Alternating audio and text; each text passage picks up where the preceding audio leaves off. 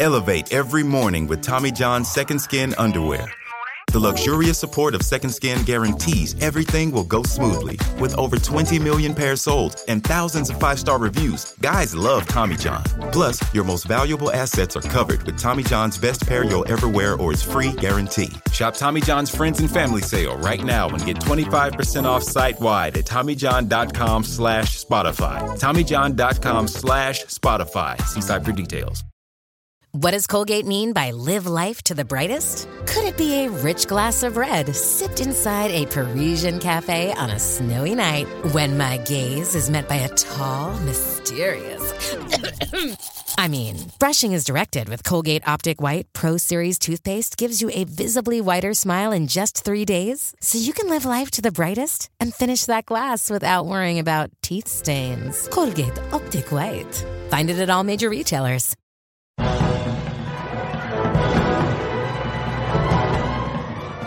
Hello and welcome. It's the Filmmakers Podcast.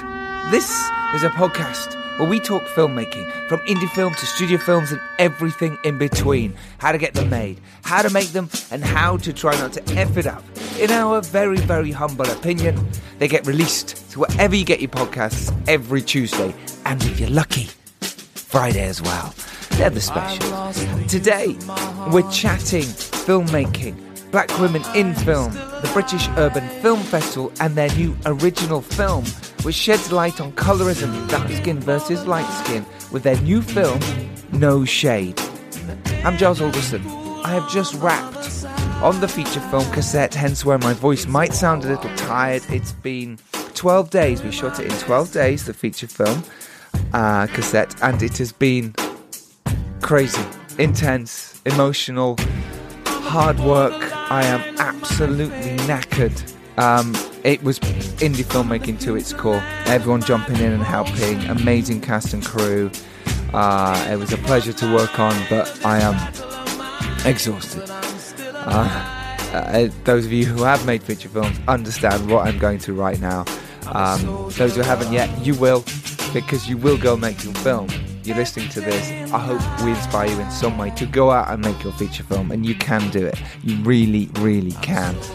I'm so close to finishing The Dare. I was getting sent VFX shots all week as well, so I was looking at them at night, and they are really great. I've signed off on pretty much nearly all of them now, so we're so close to the film being completed, and that's really exciting. And what else? The vegan documentary has been going on. Dan Richardson's been cracking on that in the background. I'm going over to Croatia with him very soon to carry on filming that.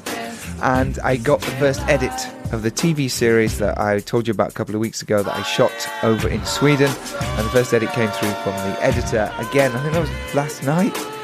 About 4 o'clock I watched that. And it was really cool to see the first edit. It's always hard watching that first cut because it's the first cut and it feels horrible.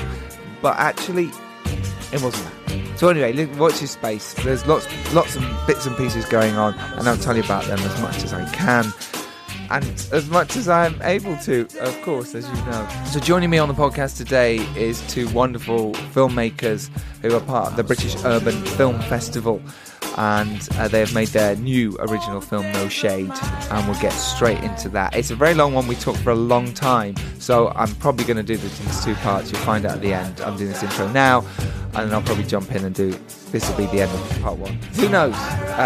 And also joining us is my co-host Dan Richardson, who I just mentioned there, has been happily cracking on with the vegan documentary. He also came and shot in cassette. So he was in that feature film as well, really nice cameo, and he was also in a TV series as well. Hey, you know what I mean? It's who you know. It's who you know. So it's all really cool and fun and game. So he's joining me today on the podcast. Rain Dance, right? Rain Dance. If you haven't, where'd that message go? Just disappeared on me. There it is. Coming up soon is the Rain Dance Film Festival, and as you know, we've collaborated with Rain Dance, and they support us and we support them, and we give you discounts just for you guys, the Filmmakers Podcast listeners. No one else gets this. No one in the world gets these discounts at all. The 26th International Rain Dance Film Festival is on the 26th of September. It's the opening night party. It is happening, and you can get 20% off. It is a really brilliant event to go to. We mentioned it last week. I mention it again because I really think you should go. Why not? Make the effort and do it, because you can go for just 16 quid with this discount. Why not? Why not? I'll be there. RD Podcast 20, 26th of September, 7 p.m. Click the link in the show notes and get there. And look at all their other courses and all their other events as well. And if you're quick, you might just get the last discount that's about to finish. But yeah, Rain Dance is amazing. Honestly, I can't shout about them enough. Okay, as you know, subscribe to us on iTunes if you haven't already. Do spread the word. It means the world to us that you guys listen and you take something from this. Do pass it on. So Cengiz Dervis, he came on to Cassette to do some of the fight choreography that was needed for some of the fights. It was really nice. He just turned around and said, I've been listening to your podcast, man, really appreciate it, and I've been spreading it to as many people as I know. I was like, Cengiz, man, that's really cool, thank you. He's a wonderful actor as well, Cengiz. He's in Nightfall at the moment. Go watch that. You can go see that. So thank you, brother. And like he did, please do the same thing if you can. Spread the word, get more people hearing about this podcast. We are on so many platforms now, including Nerdly, including Britpod Scene, including SoundCloud, Spotify, all the rest of them.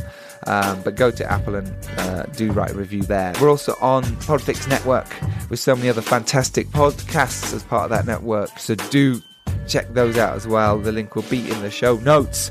Indie Film shout-outs time. Elliot Barker. He sent me an email very recently about his latest short film that has gone on Kickstarter. It's just gone live and it needs your support. It's a short film which demonstrates a microcosm of Brexit and the absurdity and misplaced anger as families from different cultural backgrounds battle it out for superiority on their street. Amazingly, they are lucky enough to already have half the budget from Sky Arts. Brilliant, well done, Elliot and gang. But they're looking for the other 50%. Go have a look. The link is in the show notes. Do go support if you can. If you want your indie film shouted out on the podcast, if you've got a screening, Kickstarter, script read, whatever it is, give us a shout. You know the handles, at me, at Giles Alderson, at Filmmakers Pod, and get in touch. Right, so I'm just going to jump straight into it now. This is probably part one of our wonderful podcast. I'm about to say right. So here it is. Right, joining us today to talk about filmmaking is Clare Emmanuel and Emmanuel Anyiam-Osigwe. Hello, welcome to the podcast. Hi. Hello. Absolute pleasure. It really is. Thank you. Let's have a little bit of background about our guest today. So, Clare, she exec produced the feature film Urban Decay, which was written and directed by Michelle Taylor and DJ Taylor, again with the same surnames. This is the theme. Who also acts in the film, as do Joel Grizzle, who is also in No Shade, and previous guest of the podcast, Toby Osmond. Yeah. Yeah, very nice. Yeah, we like that. We'd have everyone in, haven't we? There's no one we haven't had in. Well, there is. There's a couple. There's a few. Yeah. And Emmanuel, he's the founder of Buff, which is the BUFF, otherwise known as the British Urban Film Festival. And he commissioned the Buff Originals to make its first feature film, No Shade, which he produced, and then it was directed by Clare. It stars Adele Oni and Kadeem Pierce. The No Shade storyline focuses on colorism and is told through the prism of love, relationships, dating, and marriage. Honestly, it's a real pleasure to have you on the show. Thank you. Thank you. And we've got to thank Sarah Thomas for actually introducing us via Twitter. Thanks, Sarah. Hello, Sarah. Hello, Sarah. How do you guys know Sarah? Just as a side note. She is, I think, quite close mates with Adele. Loves everything that Adele does. Really is a champion of like women in film. Yeah. And loved the fact that I was the writer-director of No Shade, and then came to the Saturday afternoon matinee screening of No Shade at Curzon last month. Curzon Soho, which is a BAFTA-winning cinema, and was blown away by the film. So nice. So that's wonderful. So yeah, so lovely to meet her because she was tweeting and really supportive. So yeah, thanks, she's really. Sarah. Thank you, Sarah. She is really lovely and really supportive. If you're not following her on Twitter, follow her, Sarah Thomas. # FBPE. That's it. At Sarah Thomas 209 on Twitter. Follow her there. Do it. Why not? Women in film. Support. So, we want to talk about many things today. Let's talk about how you guys got started in the film business, because I know you've had different backgrounds. You've come from different businesses. So, Claire, let's start with you. How did you get into filmmaking in the first place? My journey started when I was 10. I was training as an actor at the Anna Shear Theatre School in North London in Islington. Yeah. Which is responsible for like the whole cast of EastEnders in the 80s and 90s. Absolutely. Actors recently like Adam Deacon, who was in the same class. I trained there until I was about 24 maybe even. It's a one week once a week class, so you go there for Friday night, and then when you upgrade to different classes you go on a Wednesday night or a Sunday night or whatever. If you're good enough, you get into like the professional level. If you're not, you can go on a Tuesday. Right, basically. Adam Deacon was on a Tuesday. And so I was always training, and I loved acting because sadly, on my first day of school, I was taken into care, Islington Care Children's Home. And I would always use drama at school as a way to sort of channel anger, frustration, and just my creativity. So I used to write poems, and then subsequently started a rap group with my two best friends at school. That's cool. Can you remember any raps? No? Do you want to do one? Not on the top of my head right at this moment, but maybe by the end some might come to me. So I was in a rap group, and I was also an actor. Fast forward, I did drama, English and media at college. And then we came out of uni 2006, and we were all broke and stressed and worried about what we're going to do, because frankly, being a young black British actress at the age of 21 is very scary, especially when you don't have the support of mum and dad to go back home to live after you finished your degree. I had my own flat from the age of 18, which happens when you leave the care system. And so I was always on my own. So I always had 3 jobs. So even though I was studying my full-time degree, I was working full-time. I was working 7 days a week as well as going studio to finish my album, as well as trying to get fringe work in the theatre. So I never had any days off. And my work ethic is really, really strong, because I'm just so aware of death, I guess, because my dad died when I was 9, which is why I went into care, because my mum couldn't cope with 5 children. They're both immigrants from Nigeria, and back home when someone dies, the whole village looks after your children. Over here, living on an estate, 200 white families, 1 of 4 black families, the other 3 families were Ghanaian, so Ghanaians and Nigerians don't get along, right? So we were on our own, and so my mum struggled really, and so just that sort of feeling quite isolated and finding friendship through creativity, like I say, through the rap, through the drama, through acting, directing. That sort of was my social world and meant a lot to me. I'm not surprised. That must have been sort of something, the escapism, isn't it? Yeah, completely. Because I remember that age as well. It was like, okay, I did drama and it did as many classes as you could. Oh my God, yeah. Just to get you anger had to throw me out of a black box, like, the rooms. Yeah. Because I was just like, when I'm in here, I can be a granny. I can be whoever, like a 19-year-old Chinese girl. I can be anyone but me, because I know when I go home I've got stress and worries and problems and this and that. So anyway, bleak coming out of doing a degree. I was afforded a master's at Lambda for a year. They were doing this subsidised course locally in East London, and I took it and I got on and I got a distinction, which was amazing. Congratulations. Thank you. It was like 96 out of 100. I was like, oh my God. What? And I fluffed my Shakespeare as well. Wow, that was so the 4. Like, that was the 4. You could have had 100. You could have been the first person to get the 100. could have. And then I joined Identity Drama School, which is now responsible for the likes of John Boyega and Letitia. I was there when John was there. When he first started, he was 16, and and Malachi Kirby and some other amazing talent that have stuck with the school and stuck with Femi, and that loyalty and that long-term vision. And I think at that time I was just too broke, too hungry, just like I cannot sustain a lifestyle of further training. Do you know what I mean? I need to start earning. Didn't have the gumption to move to America. Went out there as a makeup artist a lot and did work. But as an actor, I was just like, my God, I thought it was hard in England. It's so competitive Super over hard there. over there. So just you were a makeup artist for a little while. I was a makeup artist from the age of 16, 17. So on film sets? Film sets, magazines, video, mostly music videos. Yeah. So I would do that on the weekend. That's what I'm saying. I was just working in any way I could that was creative. Yeah, and I'm self-taught as well. Yes, and learning on the job, watching other people making stuff. Yeah, totally. Yeah. So I was the part-time manager at the Body Shop, and then I moved up to Bobby Brown and then started doing people like theatre makeup.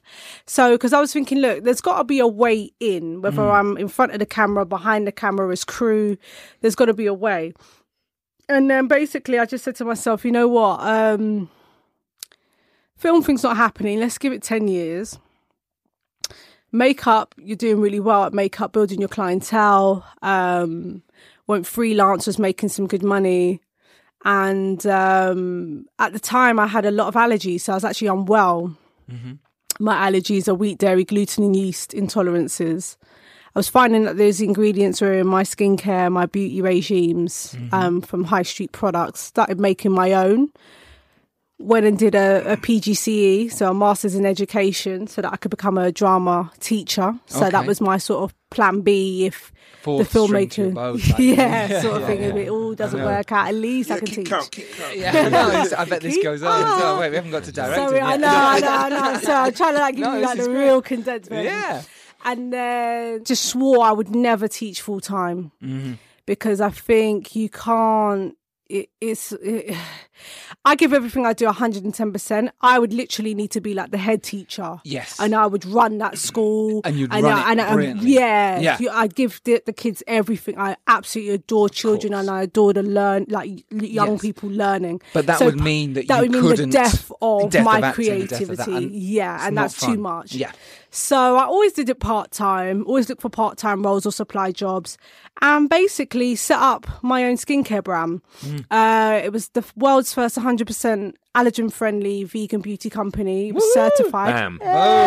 Because I became vegan whilst making my skincare products because I felt better. So the ingredients that I was eating, I used as the common ingredients in my skincare. Lemongrass. I love Asian food. I love Vietnamese food specifically, and Indonesian. And so lemongrass comes up a lot. Rose water is great for cooking with rice, coconuts, cocoa butter, shea, lavender. All the herbs and spices are, medicinal. They're my best friends. They made me feel well and look better. Because if you don't look great as a makeup artist, you don't book jobs, right? So true, right? If your skin's not up to scratch, like why would anyone want you to touch theirs? It's obvious. And your makeup range is called, so everyone knows. It is called Pre-May. Yes.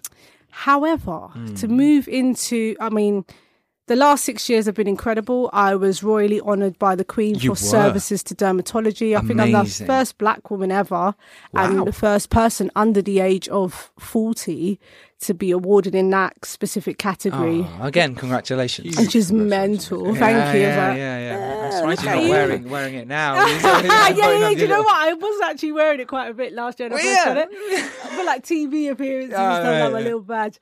And now it's like phone with all the it's other in the awards. drawer somewhere. All the other awards. I know. Yeah, Olympic medals. World Cup winners medal. I've won quite a few awards, 16 to be exact, over the last 5 years of business. I guess because the brand was ahead of its time and helped raise a lot of awareness for the fact that to demystify the lies that, vegan skincare is modern medicine for the skin. That was my doctorate. That's what I chose to write about. And it was approved by Trinity College. And just that, by cleaning up your diet, you help everyone. It's not just you. It's the whole ecology. It's the best way to live for all of us to live. You're preaching to the preached here. Yeah. Absolutely. So basically 9 months ago, I was getting an abundance of clients that were coming to my clinic at Harley Street. Over a facial, they were talking about their relationships. It's a very intimate relationship I have with my clients because they tell me a lot of stuff. And the one that seemed to be coming up the most was about skin tone and shade and men and dating. and women just saying, you know, when are you going to do a bleaching range? Can you find like a natural way to do a bleaching range so that I can slowly, without damaging my skin, slowly start lightening it? And I was like, why? And they were like, because, you know, my boyfriend left me for someone, she's lighter than me.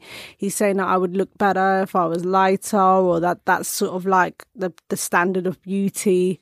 And that just made me sick because, you know, when I remember being 14 and I was always sort of told that I was like less attractive than my lighter skinned friend Jazz, who's my best mate, still is to today. And then other times I'd be, oh, you're kind of pretty for a black girl because your nose isn't too big. And even though you've got big lips, they're kind of like, so you've got symmetrical features. So you're pretty for a black girl. So that tells my psyche that I am, that the default for dark skinned black girls or women is ugly, alien, not good enough. And if you somehow deviate from that, then you are an exception to the rule, you're rare. And in that sense, I should feel really privileged that this idiot thinks that I am somehow special or rare from the rest of my race. I mean, who are these idiots to say this anyway? It's disgusting and it is horrible. Wow. I just thought to myself, you know, I'm going to write a little short film about this because at one time I was en route to Temple of Satan. Do you guys know Temple of Satan? Yeah, the vegan restaurant. Burger joint, right? Yeah. Doing my 1 hour journey down to Hackney to get my burger. And 1 hour to get the vegan burger. Yeah. I love that dedication. Emmanuel, you got to love that. Rush hour, just like, can you imagine someone with a name like mine in a place like that? Temple of Satan. Still alive. I know. He's been converted, literally. And so, a client friend called and was having this rant because actually the guy that was saying this is a mutual friend of ours that I had actually gone to university with. He'd finished with his light-skinned girlfriend, I guess, you know, Portuguese, whatever. So she's Mediterranean. And he had said to her, basically, I'm happy to fuck you, but not be in a relationship with you because obviously you're not the typical girl that I would be in a relationship with. Charming. They're so the honest. Actual words. They're so beautiful. Honest. It's just kind of, the honesty is kind of beautiful and scary at the same time. It's like your good dick and conversation was the actual phrase he used. And so I thought to myself, well, and then she said to me, oh, why is it that dark-skinned girls are offered the dick and light-skinned girls are offered the diamonds? And I was like, ooh, this is a title for a film. Dick and diamonds, right? So I wrote this short film, got some actors to come in and read. And it was a bit crazy and ended a bit dramatically and didn't give enough time to really focus on the driving forces of where does this inner sense of colorism come from. And you directed this, to be clear. I did. And were you in it as well? I am in the film, yes. Okay, cool. Yes. How did you find directing? Because obviously your first thing you directed at this point. Yes. How did you find directing and being in it? Because it was mental. It's tough. Yeah, and you man. wrote it. I wrote, directed and co-starred in the film, so it's a bit mental. The thing is, because I'm used to juggling quite a lot of things, I think in a weird way, like even running pre-May and then before then, acting training, makeup artistry, journalism, because I've always been a writer for different magazines over the years. I'm always used to doing a range of things at any one time. So it's almost like, right, in this moment I'm saying action. Oh God, I'm saying action, but I'm in the scene in this moment. So am I like my what do you call him? I guess my screen husband. Yes. Algie, who's an actor, Algie Fatahi and Salmon. Salmon Fatahi. Salmon Fatahi. We've all got like really strange surnames. He would sometimes look at me like, he literally was like, you're amazing.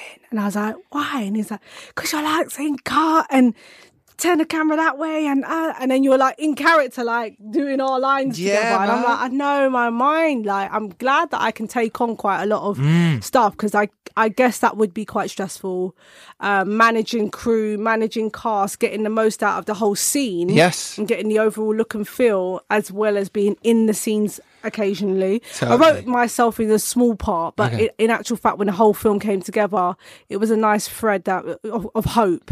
Yeah. My relationship. I thought you were going to say when the film came together, I was the biggest part in it. No. Cut everyone else out. That's Adele and Kadeem. They totally held this film up, and it was their first sort of feature film credit. And so we're jumping to No Shade now rather than the short. Yeah. So basically, after doing the first table read, the actors were like, Claire, this is so really important because as black actors and as black people, we know what's going on. We hear this rhetoric all day, every day in the barbershop, at the hair shop, you know, at your clinic, wherever there's 2 or 3 or more black people, it will be spoken about in some way.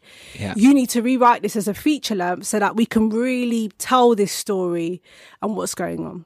Yeah. So I took me another month, did a couple drafts, wrote it, did another read. There's 20 parts now instead of the initial 6.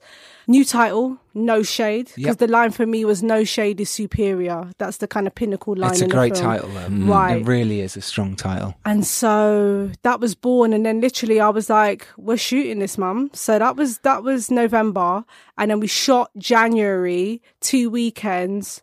So that was 5 days. You shot the whole film in 5 days? 6 days. So we had a pickup day. Oh, 6 days. Oh, just 6 days. That's sorry. That ain't impressive. And she starred in it. I'm trying to break the record. I know. This is pretty impressive. Insane. We've had a guy on the podcast who made a film in 2 days. His was set in one location. Right. Yours wasn't. No. Yours was set in many locations. Yeah.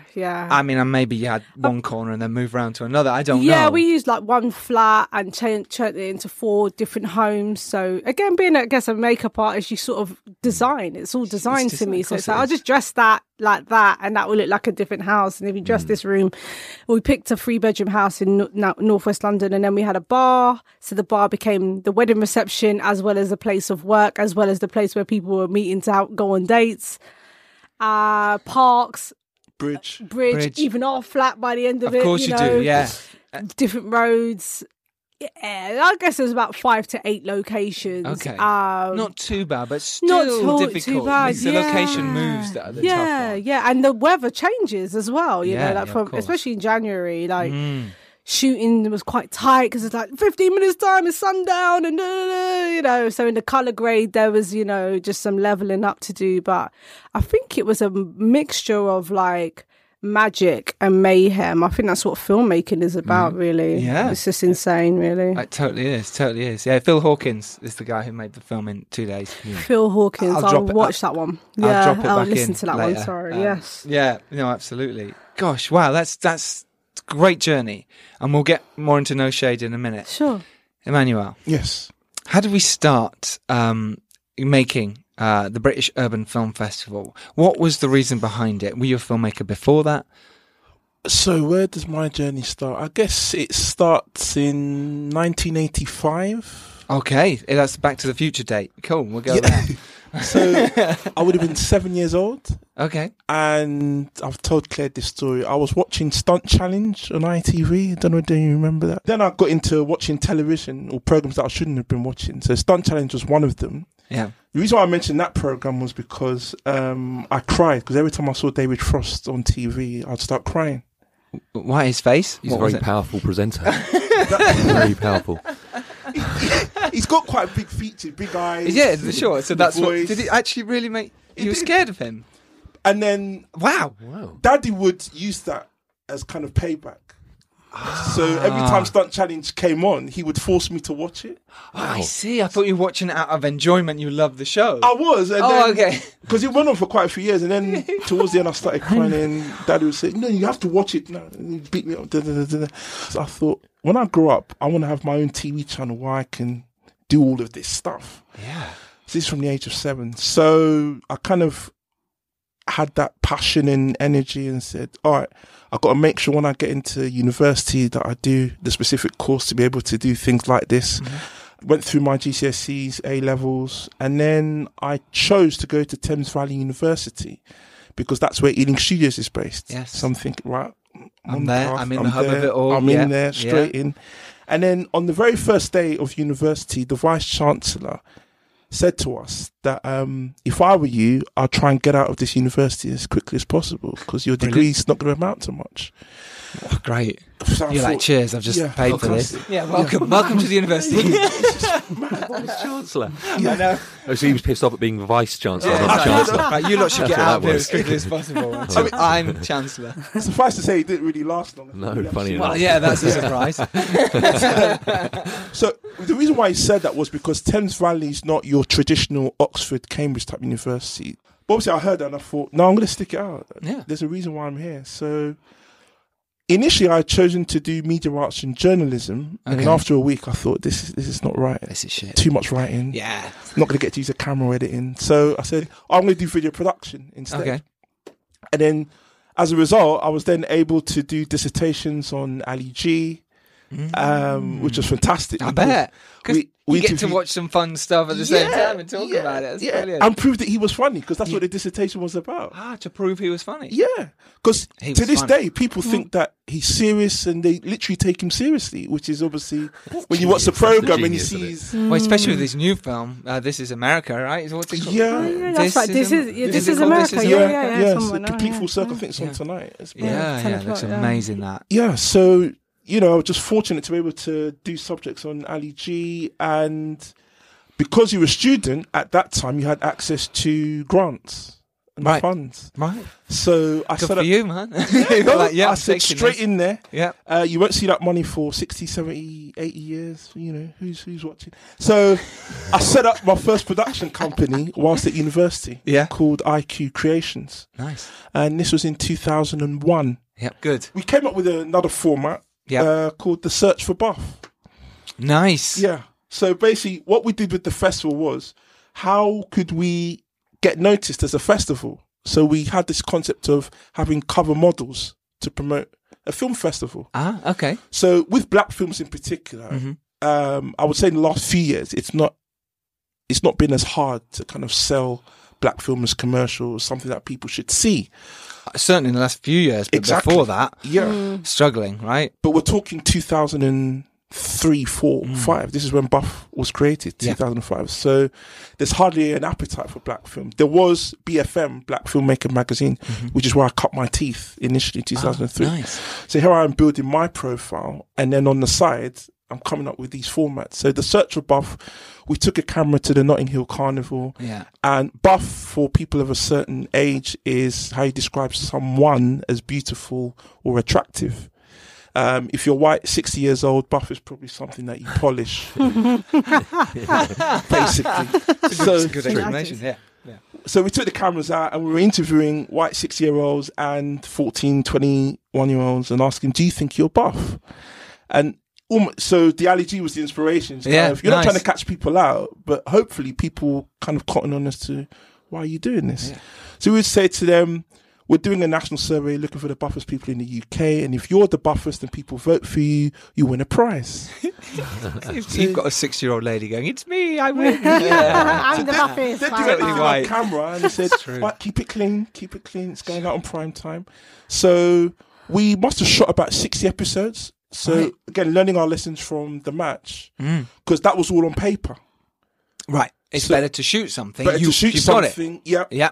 So, and you shot these episodes before going to a TV channel? Yes. Okay, yes. Great. So whatever happened, even if they said no... You could put them on YouTube. You could do your thing. Do what anyone... Great. Okay. Yeah. So we did that. And then when we launched Buff, the festival, in December 2005, we had this in the can. And then we also had some short films. So this is off the back of working at Black Filmmaker magazine, which was founded by Menelik Shabazz, who's one of the most prominent black British filmmakers. He did Burning in Illusion, 1981. And he set up this magazine in 1998, coming back from the Cannes Film Festival.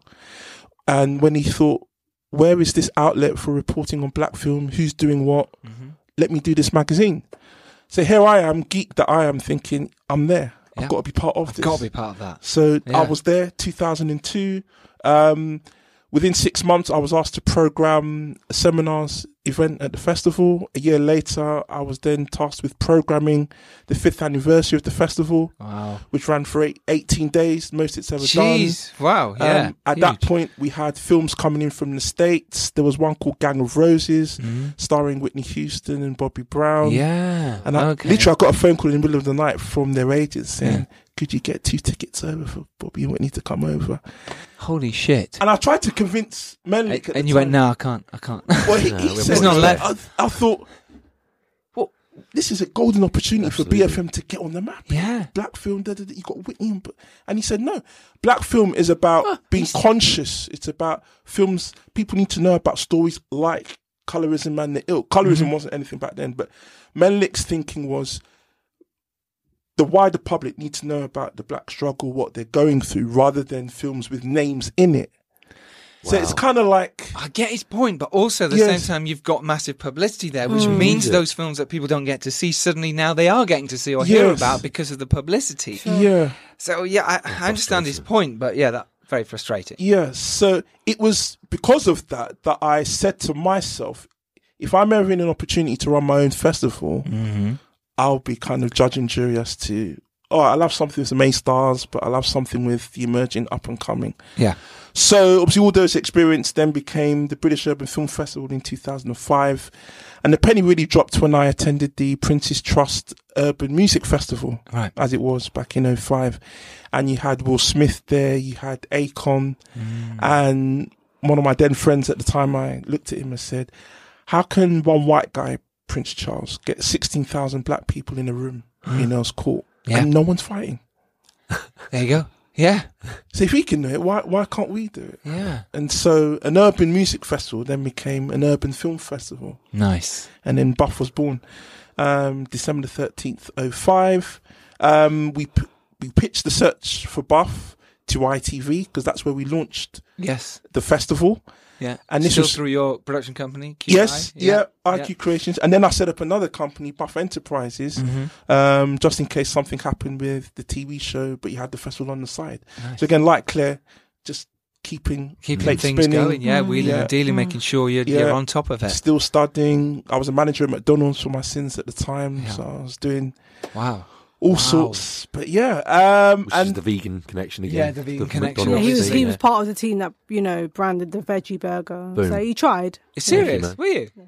I can't really take the credit for it. Well, let's just leave it in. No one will ever know. We'll be like, did he? Wow. There's nothing. You give him an OB. McDonald's, I can assure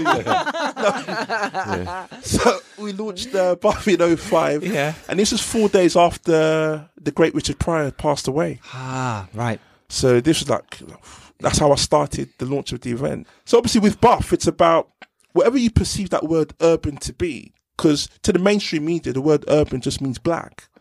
And I consciously set out with the festival to dispel that myth. It's anything but black. Yes, black is a part of it, but urban could be people on the margins of society, working class, immigrants, LGBT, disabled, queer, whatever you think.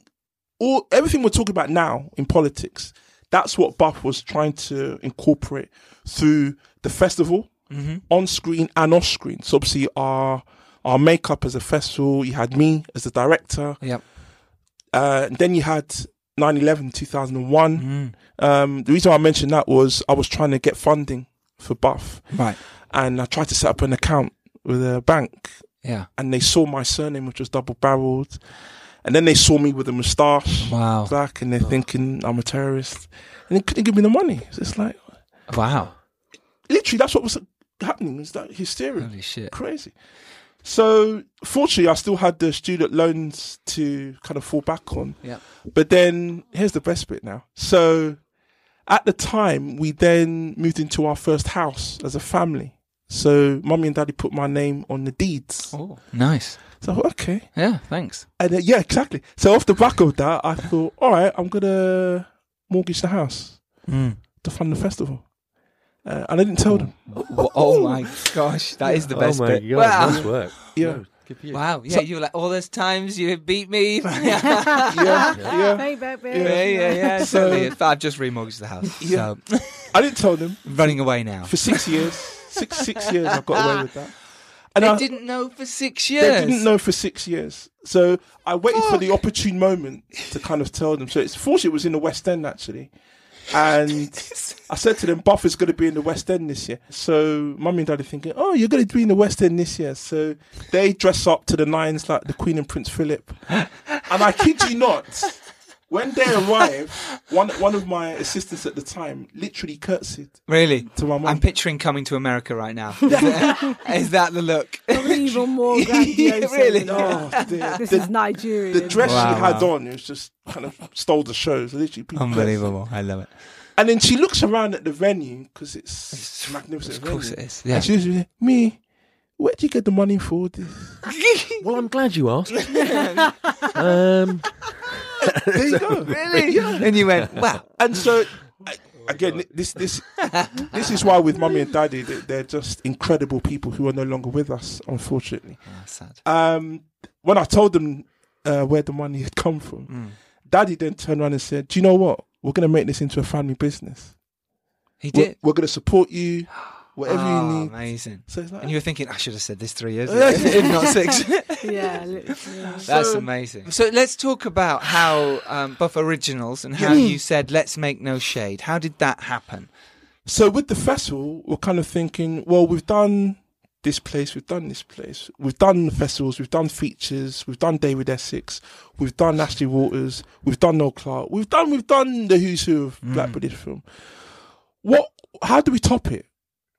We do our own film. There you go. Nice. So we set up Buff Originals, and obviously Claire had the idea with No Shade.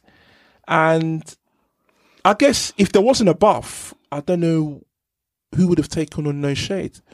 So in many ways, you had that kind of safety blanket. Not that I was ever going to say, no, we're not going to show No Shade. Sure. So it's like, yeah. So I guess she had that. She knew that it was going to be shown to a public audience. Yes. So literally the sky was the limit in terms of how we're going to attack the film. And obviously the experience of the last 13 years, you had all the contacts, all the actors, actresses. Literally we just went through the whole book and said, right, who are we going to get for this film? The marketing was off the scale. Yeah. Literally the day we announced that we launched this company that was going to be part of the festival, BBC World Service gave Claire a call, called her in, said, we want to know about colorism, about No Shade, et cetera, et cetera, et cetera. And literally for 6 months, it's BBC this, Channel 5 that. Filmmakers podcast that. Filmmakers podcast You know what that. I mean? Just say. The big win. Congratulations. This is your biggest congratulations right now, yeah. Elevate every morning with Tommy John's Second Skin underwear.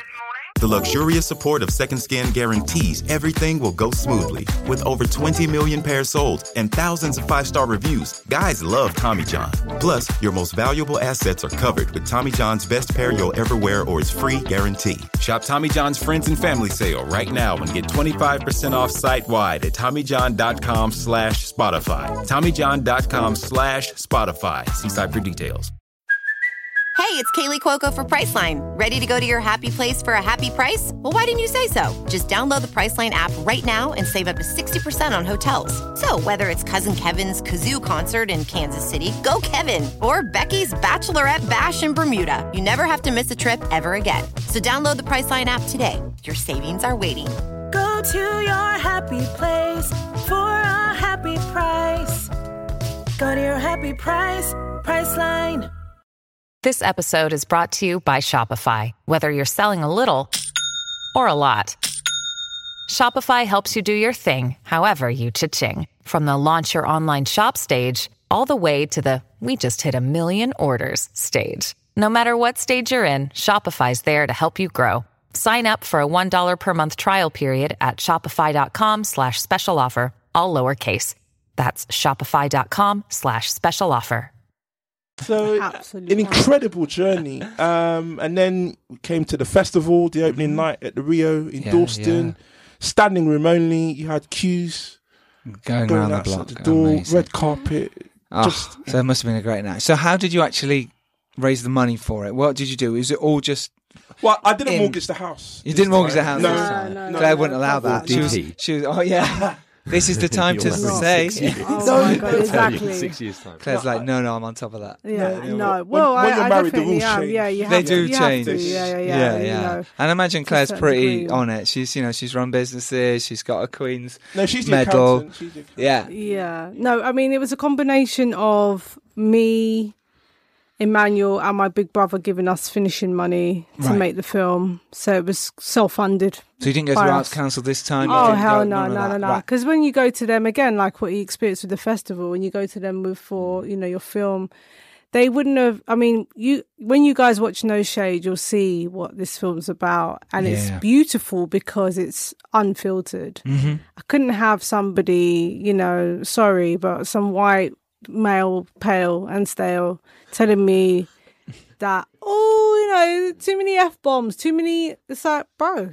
Yeah, this is this real is life. the colloquial language of my people. This is how we speak. This is what it's about. Yes. And I cannot curtail that, because then it's like, well, let's let somebody do the real version of No Shade. No, this is the definitive film about colorism. Yeah. Fine. And I don't care who comes after me afterwards and wants to, repeat or regurgitate, or from their point of view or whatever, they will always come back to No Shade. I know for a fact in 50 years' time, people will be like, because for me, No Shade is like Spike Lee's She's Gotta Have It or Do the Right Thing. Yeah. And people that have come to see it are like, you could be that filmmaker if you carry on for the next 30 years telling films as real and as rago, which means like raw, as this, then it's just like legacy. It's just like a heritage of film that we just have never got to see. And I said, because you guys have been brave enough to put your own money in and just get on with it, instead of going, I've been waiting for the BFI to like approve my application. It's like, I just don't have that level. I just don't have that time. Totally. It's just a waste of time. And also with the subject matter, it deals with black love, which in the UK, you think it. Black people love each other in the UK. Yeah. Like in terms of the cinema, there's not been a black British, two black leads loving each other on screen for over 20 years. Yeah. So that means since I was 13 years old, I've never seen that. All I've seen them doing is stabbing each other, shooting each other, killing each other. And so No Shade is so significant, because it's like within love there is nuances and different things, but actually there is love. Yeah, absolutely. So let's talk about the story of it on the actual. I mean, we touched on it before about the film in itself, but now you're going, okay, I'm actually going to make my feature film. We've got 5 days. How did you go about it? How did you go, okay, well, money's fine, we can ask friends and family to help out, but how did you actually set up? Do you shot list? How did you work it? Our DP was a guy, Pakistani guy called Isra Azam. He had worked on an ITV pilot. I liked the texture that he got from using a Blackmagic camera. It looked just as expensive as an Arri. It wasn't. They do now. Decent lenses on them. It's not a problem. Decent lenses. So we got him all the lenses that he needed, and the DJI Ronin. They're annoying as fuck, nightmare. I hate working with them constantly. Like wasting hours. Totally like, going, we're just balancing it up. No, fuck that. No, I'll just hold fuck it off, man. Yeah, exactly. Just walk with it. Totally. You'll get the same shot. What I mean? I'll smooth it out later. Exactly. So, I mean, this episode is sponsored by DJI. Fuck you guys. Literally.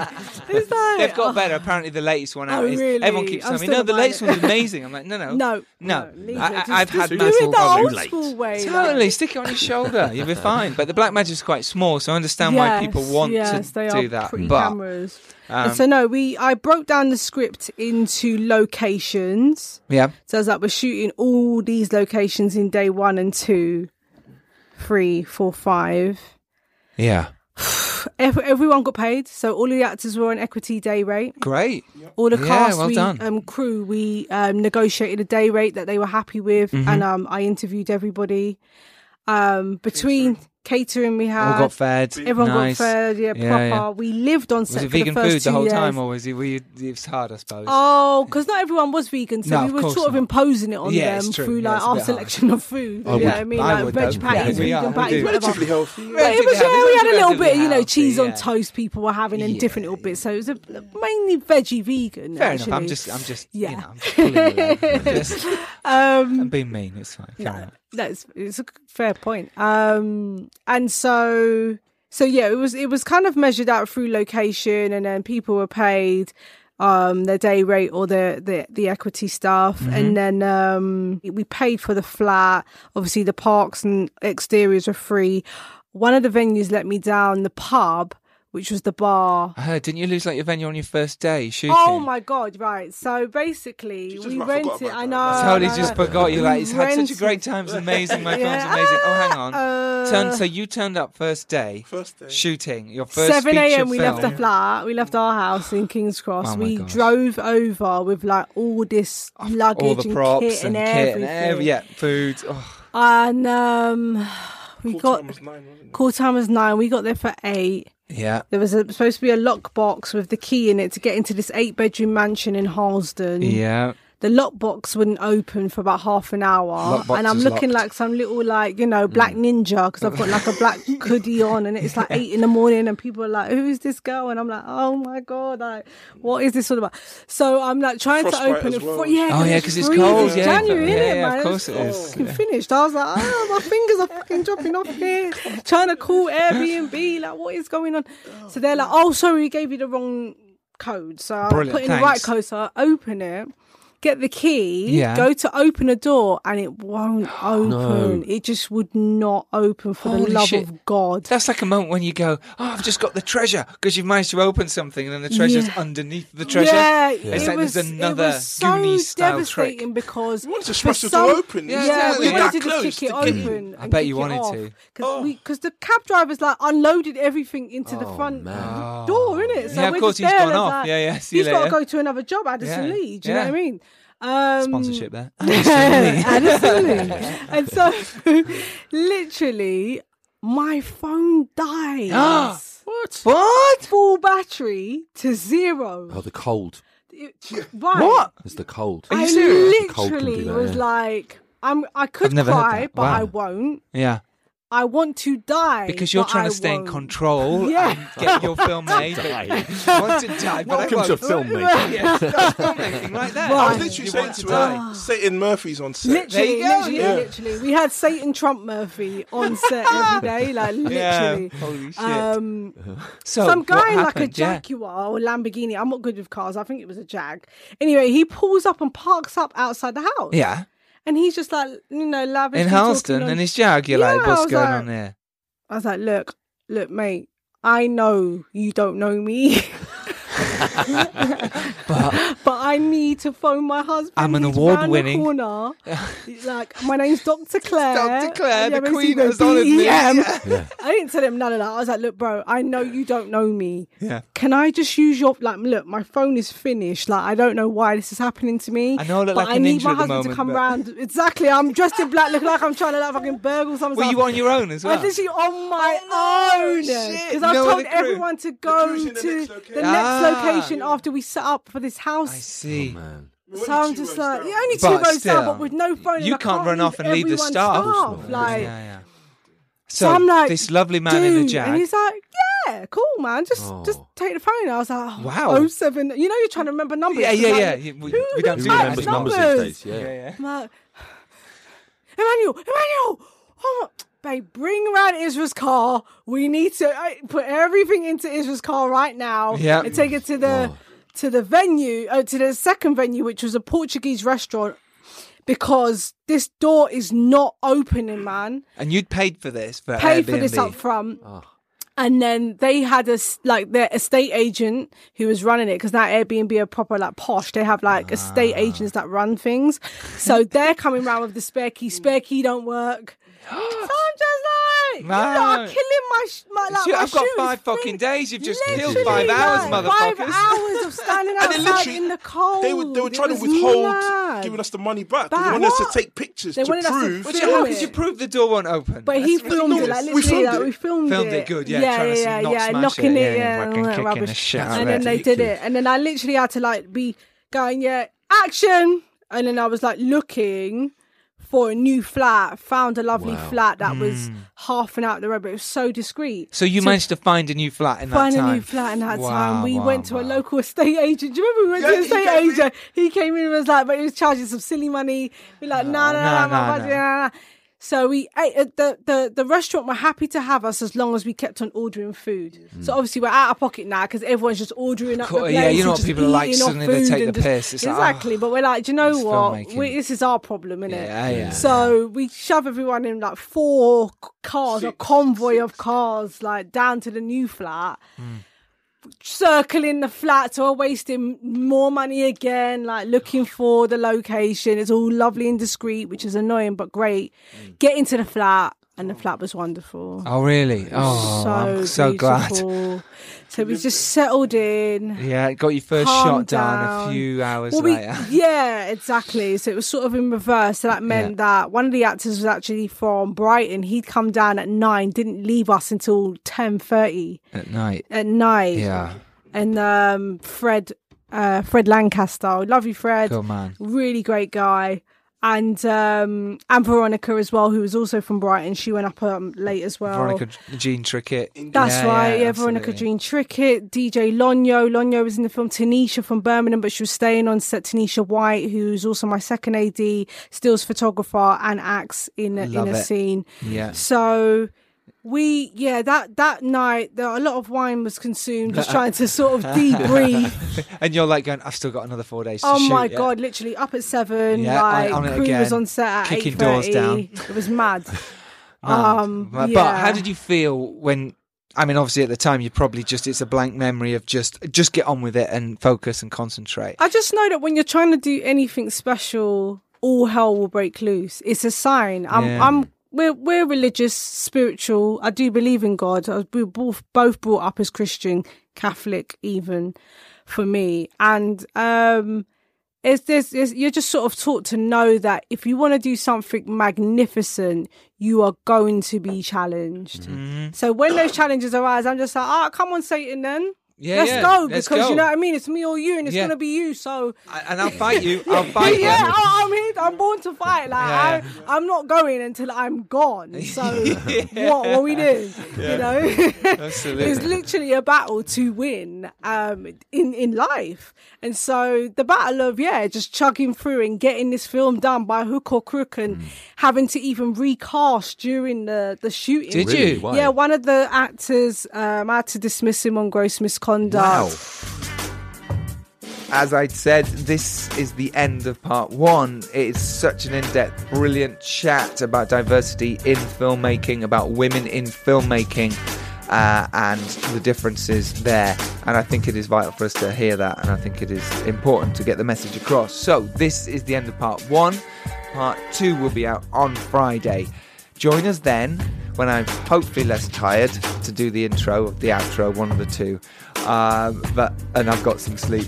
So, have a lovely evening. Have a lovely day, whatever you're doing. Thank you for listening. Do spread the word. Subscribe to us. And, get to the rain dance. I will see you there on the 26th. This was a podcast from the Podfix Network. You can check out more shows like it at podfixnetwork.com.